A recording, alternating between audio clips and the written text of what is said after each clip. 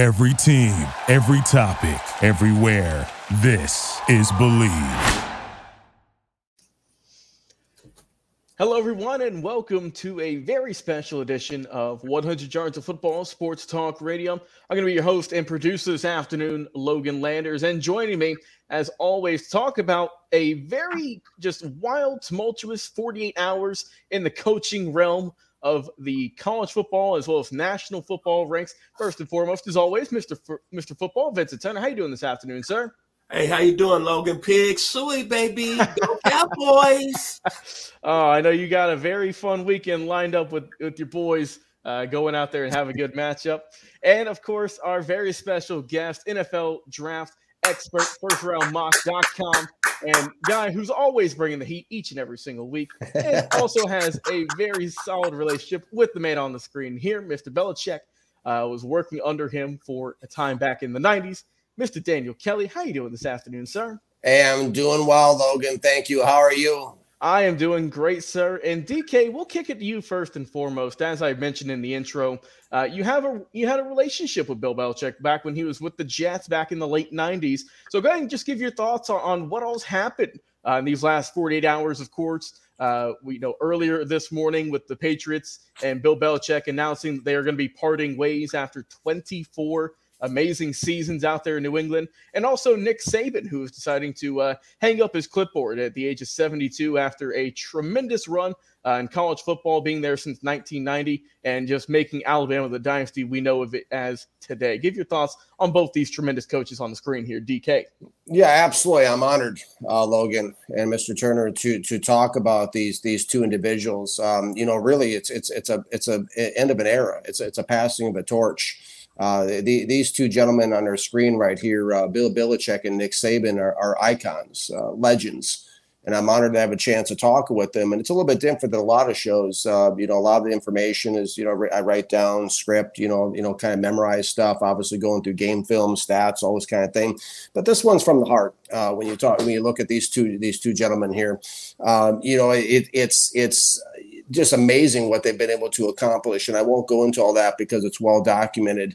But, especially with Bill Belichick, I can share a couple personal stories, with him, back with my days with the Jets. When I was there from 1998 to 2002. And so picture this, 24-year-old me walking into an interview. I was working at Bank American Mortgage at the time as a loan officer. At 1 year of high school football, played left bench, was so bad at it. Was the only kid on my high school football team not to earn a letter because I didn't have enough playing time. So here's me walking into the Jets building with, suit and tie and my 350-page self-published NFL draft guide in 1998 that I used in my resume to get my interview with the Jets. And I interviewed with everybody who was everybody on the staff. And then came the final part of the interview where they had me evaluate Rick Lyle, who was a defensive end on the Jets at the time. And, Scott Pioli, who ended up being my boss, Bill Parcells' son-in-law, said, print off 3 copies, bring in my office. And I'm like, 3 copies, one for me, one for Scott. Who's the third person? Well, all of a sudden, Scott Pioli picks up the phone in his office, kind of like the, office and draft day with the big, overlooking the practice field and the fluorescent yellow goalposts and everything. And all of a sudden he says, okay, he's in here. Will you please join us? And, in walks the room, Bill Belichick, and has a seat right next to me. And, he's of course, I knew of Coach Belichick from his days with the New York Giants growing up as a Washington Redskins fans, back when he was the defensive coordinator of the Giants with all those famous defenses he built with Bill Parcells, the umbrella zone, etc.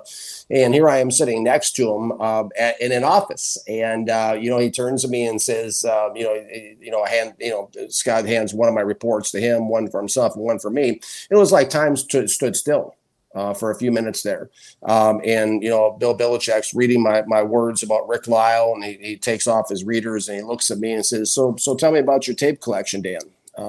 Because I wrote this 350-page book on all these prospects, and I talked about having all these VHS tapes. I'm dating myself, but this big collection of tapes that I had and all the games I watched, and he kind of explained graciously. He said, "Well, here's what we asked Rick Lyle to do in our system, and we play a 3-4, 34 defense. He's a guy that holds the point well at the point of attack, so allowing other linebackers and so forth to scrape it and make plays." And he kind of looks at Scott and looks at me, and then and, looks back at Scott, and he looks at me, and he says, he turns to me and just locks eyes with me and says, "So tell me, Dan, what would an opportunity mean to you in the National Football League?" And he just hard stared me. And I just looked in his eyes. I didn't blink. I said, "It would mean everything to me, Coach Belichick. I will do whatever it takes to succeed." And we just stared at each other for about 30 seconds without blinking. And he said, "Okay, well, thank you for coming out to New York." And the guy was ready to take me to the airport at the door. And I was like, "Okay, so that's it." I was like, no job, offer, and like a couple weeks later, it happened, and I got hired to work in the pro scouting department at the New York Jets. Bill Belichick was a tremendously nice man to me. We all know him as a coach. We've seen him on the sidelines for years. The cutoff sweatshirts, the hoodie, the aura, the whole presentation, the press conferences. We've seen it all. But he was a tremendously, people always ask me, what was Bill Belichick like working with him?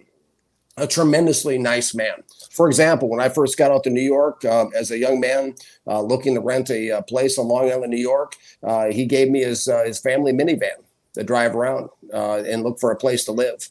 It was just always, hi, Dan, hi, Coach, type of relationship. Obviously, I wasn't on the inner center, circle with the New York Jets. That was reserved, roundtable reserved for the Hall of Fame minds that I worked with.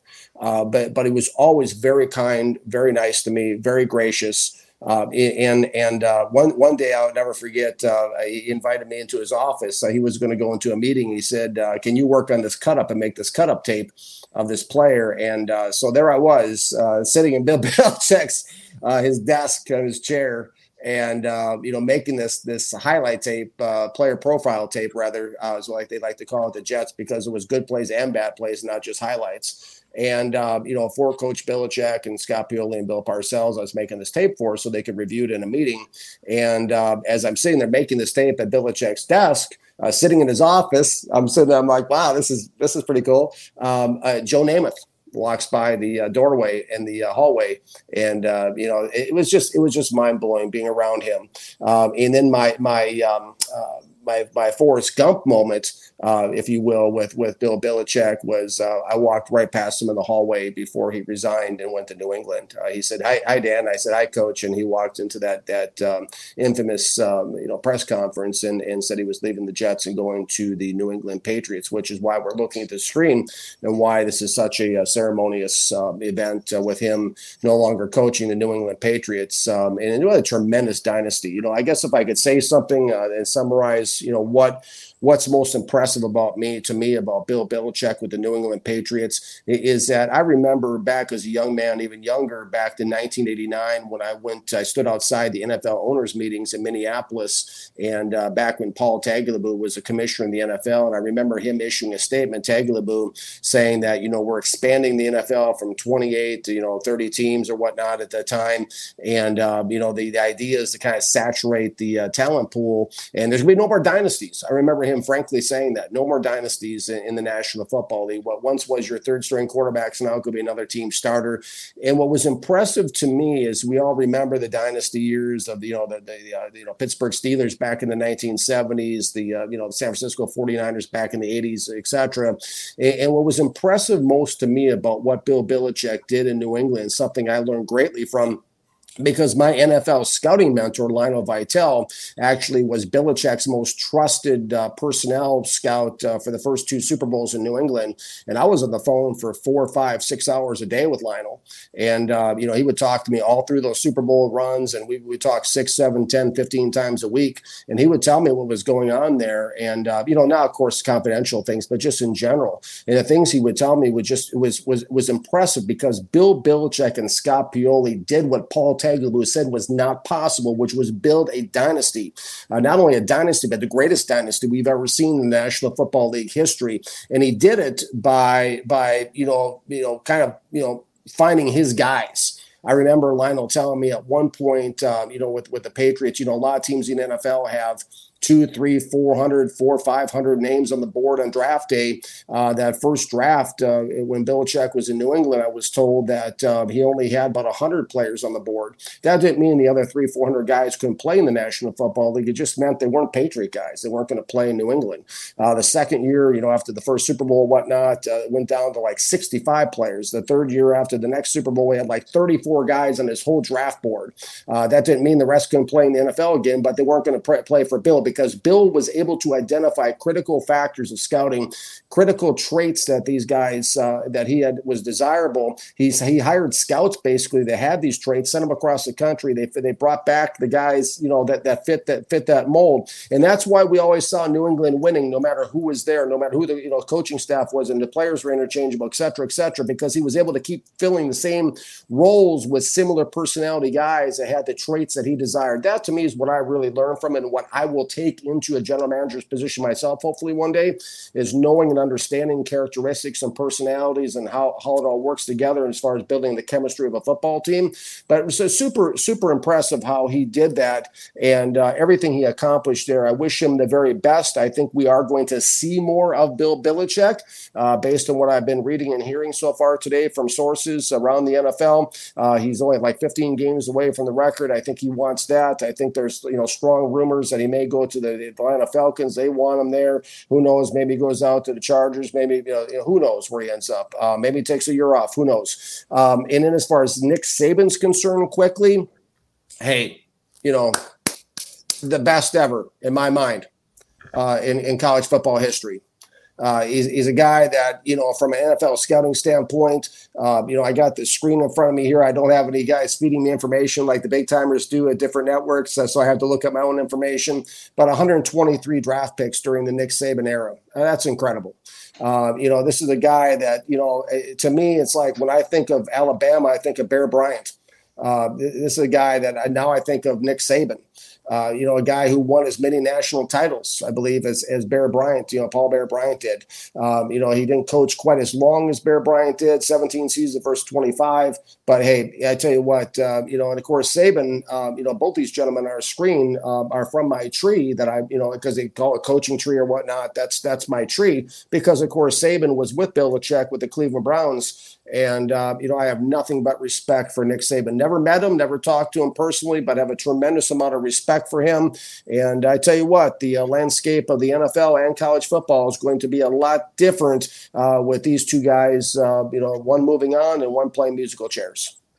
Yes, sir. Well said, Mr. Kelly. Mr. Football, give your thoughts on these two legendary head coaches.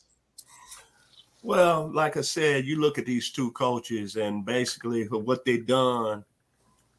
Nick Saban on the college level, Bill Belichick on the NFL level is probably not going to have no two individuals that's had much success as they've had.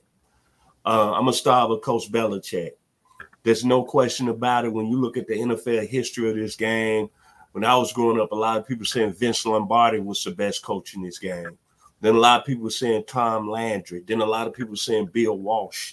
A lot of people even throw Joe Gibbs in there, a.k.a. the Washington Redskins. But what Belichick has done, definitely, I'm not going to see it in my lifetime again, to win 6 Super Bowls and do it in a system that with his own players, as Mr. Daniel Kelly just mentioned. But what I'm going to remember about Coach Belichick is that when he was with the New York Giants, and he don't really get a lot of credit, but he coached the greatest defensive player that played in this game, Lawrence Taylor. A lot of people don't really mention that. They talk about Parcells. But he was the guy who was behind that defense. And then nobody talk about Mr. Belichick and his defensive performance against the Buffalo Bills in that Super Bowl in Tampa, when New York controlled Jim Kelly and the fun gun, Thurman Thomas, Andre Reed, a team that was scoring a lot of points. But then Mr. Belichick not really being successful as his first stop with the Cleveland Browns, but able to come back to New England and made one of the most gutsy, really, we call being a man decision.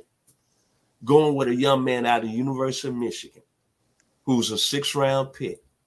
He saw something that I didn't see and started him at quarterback when he had a first-rounder who had got injured in Drew Bledsoe. But he stayed with Tom Brady. He saw something in him. And then think about that first Super Bowl win. when Mr. Belichick put the ball in that young man's hands. I'm watching the game. They playing the Rams. They get the ball, I can't remember, on their 20-yard line. I hear John Madden say, well, they're going to wait to overtime. But he let that young man, Tom Brady, take that team down the field, and the rest is history. And he built something that's never going to be seen again in professional football. Now to Nick Saban. Mr. Logan Landers, a.k.a. Babyface, can understand this because we both Southern guys, and we know how serious the SEC is down here. I remember when Nick Saban got the job. Remember, Alabama had offered the job to Rich Rodriguez, and he turned it down. And Nick Saban was coaching the Dolphins. And he decided to come to Alabama. At the time, Alabama, with all the great history of Bear Bryant, Wallace Wade, all the great players back in the day, Johnny Mack Brown, Bart Starr, Pat Trambo, Leroy Jordan, Joe Namath. Nick Saban came from Miami and took that job. And you look what he's done. The first year, I believe Alabama went 500.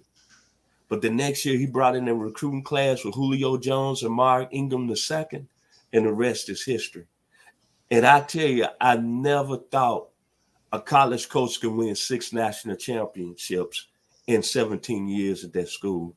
Based on the fact, when you look at all the great college coaches that's coached this game and had highly success, John McKay at the University of Southern California, Woody Hayes at Ohio State, Bear Bryant at Alabama, Bob Devaney at Nebraska. See, those some heavy hitters. Bud Wilkerson at the University of Oklahoma in the 50s, and then followed by Barry Switzer. For him to do that at Alabama and at a school and in a state, that's all they live for is football. And they're crazy at a high level. I've been listening to all the talk shows out of Alabama, especially Tuscaloosa. And like when he announced he was retiring yesterday, you had grown men crying. He's the greatest ever done. And what I remember about Nick Saban, remember, he started at Toledo as a head coach, wasn't successful. Then he went to the Big Ten and took a Michigan State team and turned that program around. And I remember that great Nebraska team of 95. Nick Saban was the head coach of Michigan State, national television, college football Saturday, second weekend, I think. And the Nebraska team beat Michigan State on Michigan State home field 50-10. And everybody's saying, who is Nick Saban? But he turned the Michigan State program around. Then he took the job at LSU. Won a national championship with some great players, Michael Clayton, Marcus Spears, the late Marquise Hill, formerly of the New England Patriots, Corey Webster of the New York Giants. And I wanted him to stay at LSU, but I guess he got that itch to go back to the league. He realized at Miami he wasn't ready for pro ball. Then he comes back to Alabama. And can you imagine the pressure he had from the boosters there? See, the state of Alabama is nothing but football. I'm sorry. Nothing but football in the state of Alabama. They set the tone for the SEC. That's how it is. And for him to have that type of success, and I think that you brought up a good point, DK. He said 100, what'd you say, 144, 123 players drafted? Yeah, 123, I think, yeah. 44 of them have been NFL first-round picks. That's very impressive. And let me tell you something. He's done it in a conference that's been the best conference in football over this past 10 years. So I know Michigan, y'all won the championship this year. But, hey, look what the SEC has done with probably the greatest coach ever in college football, in Nick Saban. And it's really, I always say God is in the plan. Think about these two gentlemen when in Cleveland. Bill Belichick was the head coach. Nick Saban was the defensive coordinator that fired Coach Belichick and his whole staff. Now look what happened. You saw two young men that came through adversity. They bounced back, and they say, hey, we're not going to let this life defeat us. We're going to be college and professional coaches at a high level. And both of them got 12 championships. Mr. Belichick, 6 Super Bowl rings. I never thought I'd see a coach or organization ever win 6 championships. And Nick Saban, 6 national championships in 17 years. But you know what? I'm more impressed what he did this year. Not with a really talented team, but how that team bounced back and went undefeated in the SEC. With a quarterback and Jalen Merrill, who they had benched the first of the year, and then Coach Saban stepped in and said, "No, we're going to roll with this young man." And they got to the Rose Bowl. 9-0 in the SEC. You're looking at 2 gentlemen who have done it at a high level. We're probably never going to see this again in my lifetime. Off to you, Mr. Logan Landers. Mr. Turner, thank you very much for that. And you guys have brought up some tremendous points in both levels of coaching for these 2 gentlemen you see on the screen here, Nick Saban and Bill Belichick. I mean, simply put, they built dynasties. When you look at Belichick, starting with him, I mean, what he was able to do with Tom Brady and crew for all those years and just reigning supreme over the NFL seemingly every other year for quite some time. You just knew that every season that if the Patriots weren't going to win the Super Bowl, they were going to be close to it. I mean, you guys mentioned they were almost the only other team beside that famed 72 Dolphins team to win outright, go undefeated, win a Super Bowl just 1 game short. But the guys that Belichick was able to utilize, and I mean, it was a revolving door. You had obviously your mainstays, but it seemed like whoever came over, whether it was drafting or free agency trades, it seemed like it was a piece of a puzzle that always seemed to fit during that immaculate run that New England had. How Tom Brady was an orchestrator right there at the quarterback position for all those years, and all those guys around him on offense and defense putting in work each and every single day to give them all those championships you guys have mentioned. And just a tremendous run for him, 24 seasons at one place in New England, let alone his other coaching experience y'all have mentioned, is immaculate enough, and we're still not sure if he's done yet. He might still be going somewhere else. As for Nick Saban, I don't know what more else I can say, guys. He took a team in Alabama who was, they when you think Alabama, you think they are the top of the college football world. They're always going to be a great team. But when Saban took them over in the mid-2000s, they were a little down for their worst there. They weren't looking so hot. And as you mentioned, that first year didn't have his guys. That wasn't that Nick Saban team. But after that, I mean, it was just onward and upward. A national championship after national championship, winning season after winning season. And he's top 15 all time in terms of wins in college football. With all the time he's had, Alabama, his time at LSU as well, Michigan State. I mean, he's had a tremendous career, and we all had the feeling that, he is 72. He's been coaching for quite some time, and you knew it had to happen one day, but it was just a major surprise to me when it came across the screen the other day that Nick Saban was indeed retiring. And just earlier this morning, when I was at work and I saw the headline pop up saying that Bill Belichick and the Patriots were moving on. Just an insane last 48 hours in terms of the coaching world, especially with these 2 individuals here. And you guys have all said it. I might as well say it myself.